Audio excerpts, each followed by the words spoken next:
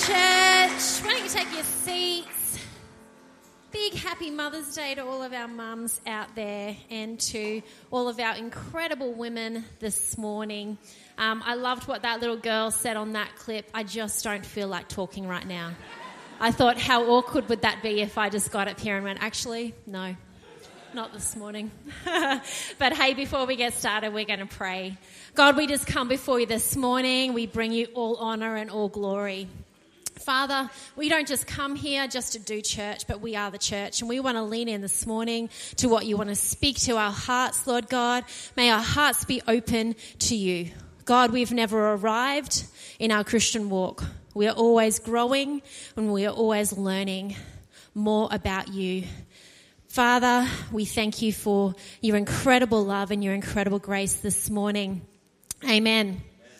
Well, I don't know about you guys, but I've been called many names growing up. You know, some of you know me as Jenny. If I'm in trouble, it's a bit of a Jennifer. I used to get called Cookie sometimes growing up because my maiden name was Cook. I've been called Shorty when I was in primary school because I was a bit of a late bloomer. When Forrest Gump hit, when it was big on the screens, I used to get called Jono. Because of my glasses, I've been called Four Eyes growing up. I had a friend decide that it was a good idea to call me Ron because when I was in grade 7, which at that stage was still primary school, my feet decided to grow quicker than any other part of my body. And so Ron was short for Ronald McDonald. Then in high school, I had some boys. Why is it always the boys? No, it's not always the boys. Sometimes the girls are nasty too. Instead of calling me Jennifer, they decided to call me Jen Heifer, which fortunately I didn't actually take that one too much to heart. You kind of got to let some of those things brush off you a little bit because otherwise you'd be shaking in the corner, you know.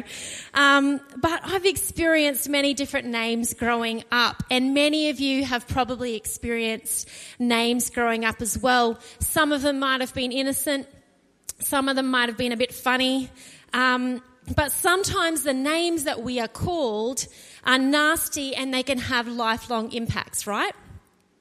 I work with young people, and sometimes I hear about the harsh words that are spoken to them, and sometimes some of the names they get called from family and friends, and it's actually quite devastating. How many times, though, in our life have we allowed the names that we have been called to impact our identity? Names like, you're useless, you're worthless, man, you're stupid. Gosh, you are dumb. You are so lazy. You know, those words are harsh, but they are actually tame compared to what I hear from many people of what they've actually experienced throughout their life. And perhaps this morning you can actually recollect some of these names you've been called and the impact that it's had on you. And we can allow these names to have the power to dictate who we are and how we receive love. The thing, though, I love about God is that his truth is powerful. And who he says we are overshadows anything that anyone else has ever told us. Do you know that in Scripture, it actually says that we are called beloved? Ephesians 1:5-6 in the Passion Translation says, "For it was always in his perfect plan to adopt us as his delightful children through our union with Jesus, the Anointed One, so that his tremendous love that cascades over us would glorify his grace." And I want you to get this part. "For the same love he has for the beloved Jesus, he has for us. And this unfolding plan brings him great pleasure." Do you ever just read Scripture and it actually just astounds you? That the same love that he has for the beloved Jesus, he has for you and he has for me. We've been adopted as children of God. You know, most of the time the word beloved in scriptures is translated from the Greek word agapetos, which comes from the word agape. And many of you would have heard the word agape type of love before. And agape love is the fatherly, unconditional love of God for us. And beloved in this verse means dearly loved, esteemed, or worthy of love. The funny thing about this word beloved is that it literally says, be loved. Yet I think at times we can actually find it hard to be loved. And I've heard many people, when I've been talking with them before, say that, you know, his love seems good and it seems like he loves these people, but I'm not sure whether he could actually love me that way. Jesus says in John 15:9, I love each of you with the same love that the Father loves me. You must continually let my love nourish your hearts. That's truth this morning. Jesus loves each of us the same way God loves him. Do we allow his love to nourish us? Do we allow it to sink in deep and develop us and grow us? Because that's what nourishment does. His love provides our hearts with the nourishment we need to thrive in life. And I know throughout my own life, I really needed this continual reminder that I am loved, that I am beloved. Because I found myself sometimes not feeling that way. When people have let me down or situations have gotten really difficult, I've needed to know that I am beloved by God, that I am worthy of love, that I am dearly or deeply loved by God. You know, we can have a limited perspective of God's love because of our own experience or experiences of love. When we hear about God's love, it becomes a head knowledge. However, we haven't yet had the revelation of his love for us. And I think there's a big difference between head knowledge, which is knowing of the love of God, and then calling yourself beloved by God, which is actually heart knowledge.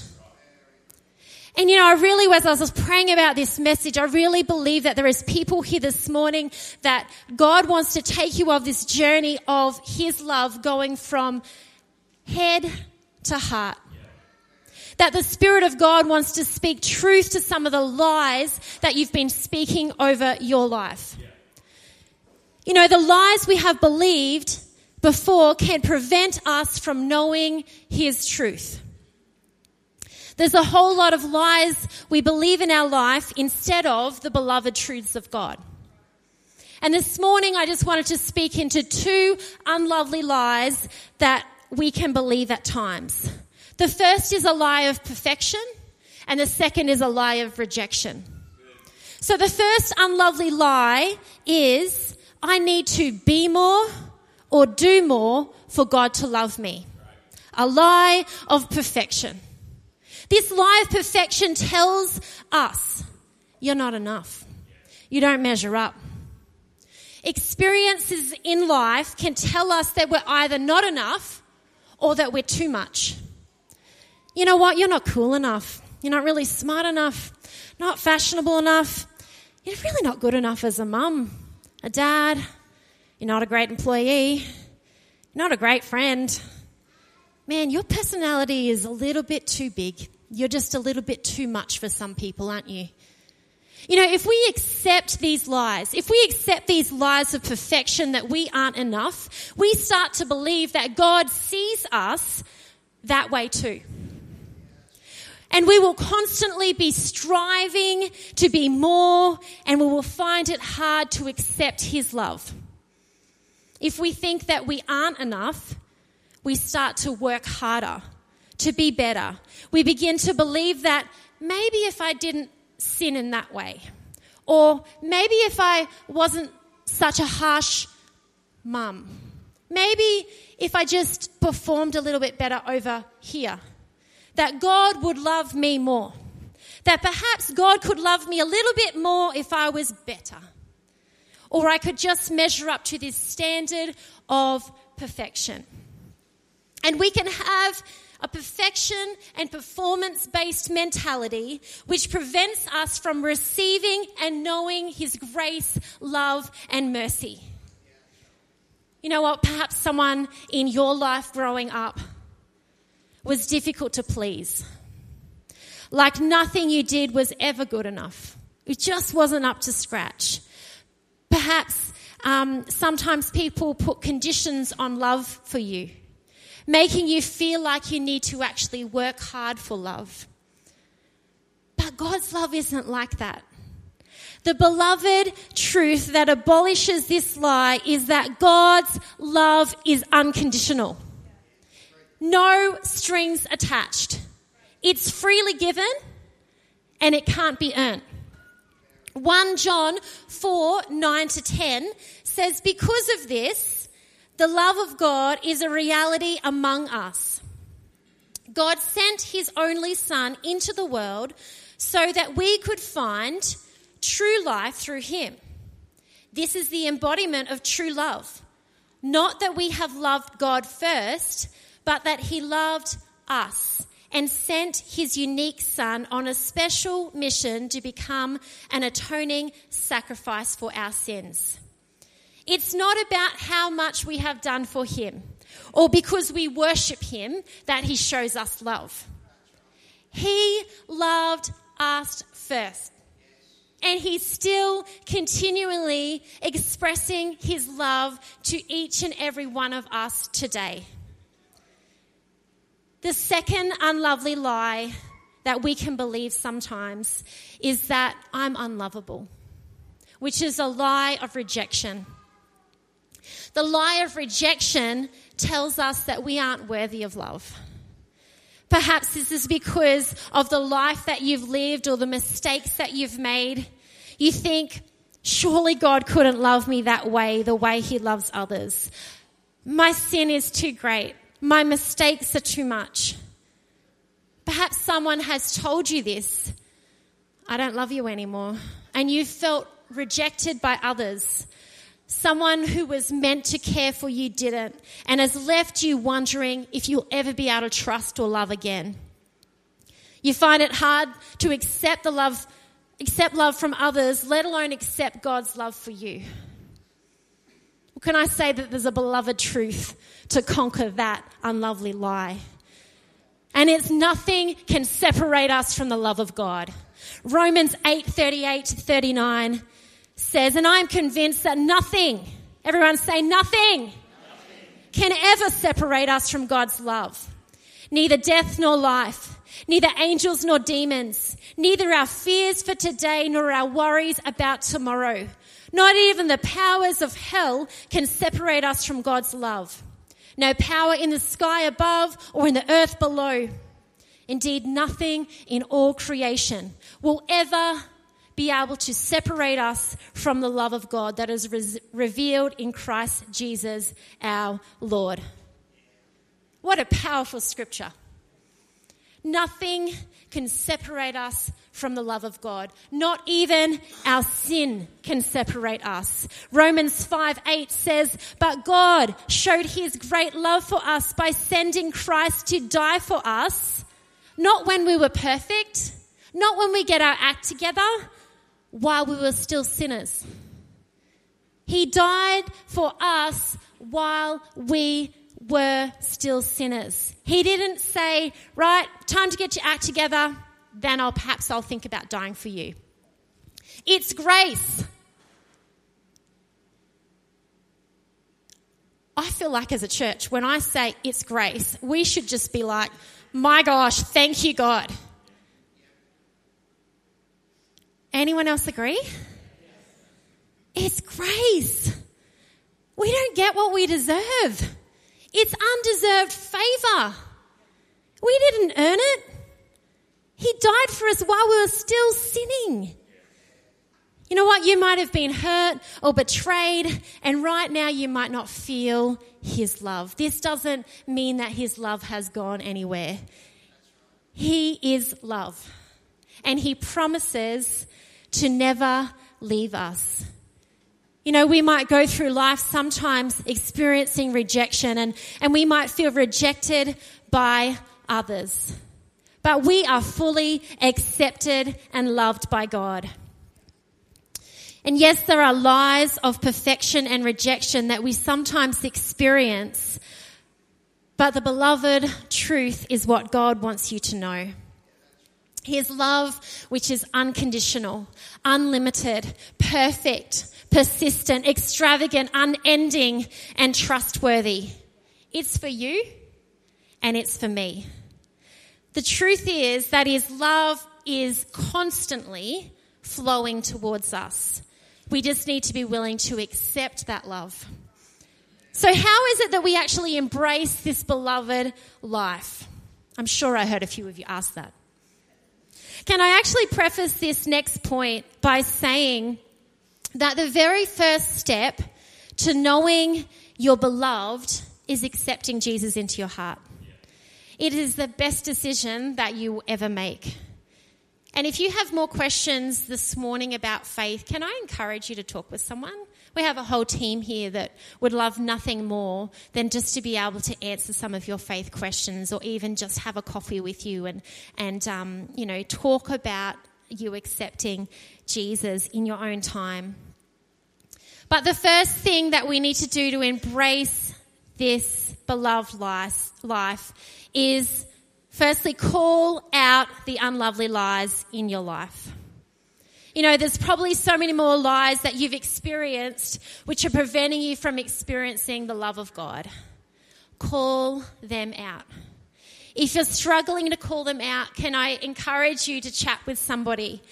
Chat with a pastor or someone you know that can hear from God, who can actually help you to identify some of these lies, and they can encourage you in his truth. Call out the unlovely lies in your life that are causing you to stop believing the beloved truths.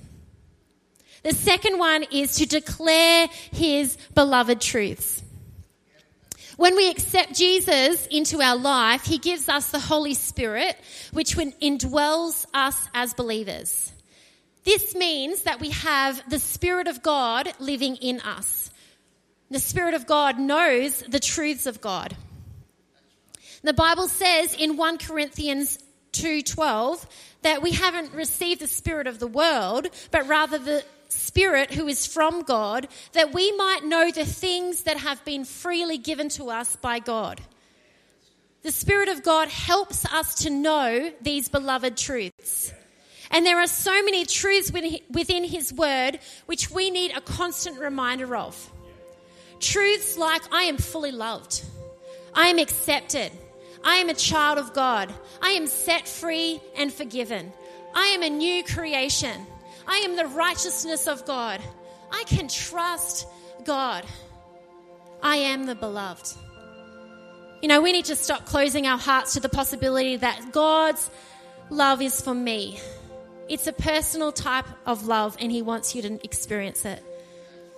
You know, I believe that some of you, when you're reading scriptures, actually need to start putting your name in the verse when reading scripture.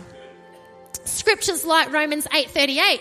I am convinced that nothing can separate us. Instead of putting nothing can separate us, I would be saying, and I'm convinced that nothing can ever separate Jenny from God's love. Make it personal. Declare his beloved truth in your life. The third is to live freely as the beloved. There's freedom in Jesus, right? There is freedom in knowing that we are loved, that we have his grace, that his grace is sufficient for us. When you know you're loved by God, you can live freely. The truths of God have been given freely so we can live freely. You don't need to be bound by performance or perfection. You don't need to keep playing out the lie of rejection over your life. You can live freely knowing you're fully loved and fully accepted in God. And gosh, it takes a weight off. The fourth thing to, embracing this beloved life is to impart the beloved truth to others. When we know we are loved, when it's truth to us, it overflows out of our life. And the Holy Spirit gives us wisdom to impart truth to others. So many people these days seem content to be an influencer in the area of the latest trends, where they influence people on upcoming fashions. I'm not sure about you, but I want to impart so much more while I live on this earth. I want to impart truth to others so that they too know that they are beloved. And I believe as the beloved of Christ, we are all called to impart truth to others. It's not just the job of the preachers or the pastors or the leaders. Do you know how much you can encourage someone's faith walk by encouraging them in the truths of God? Telling them that they are the beloved of God? You could be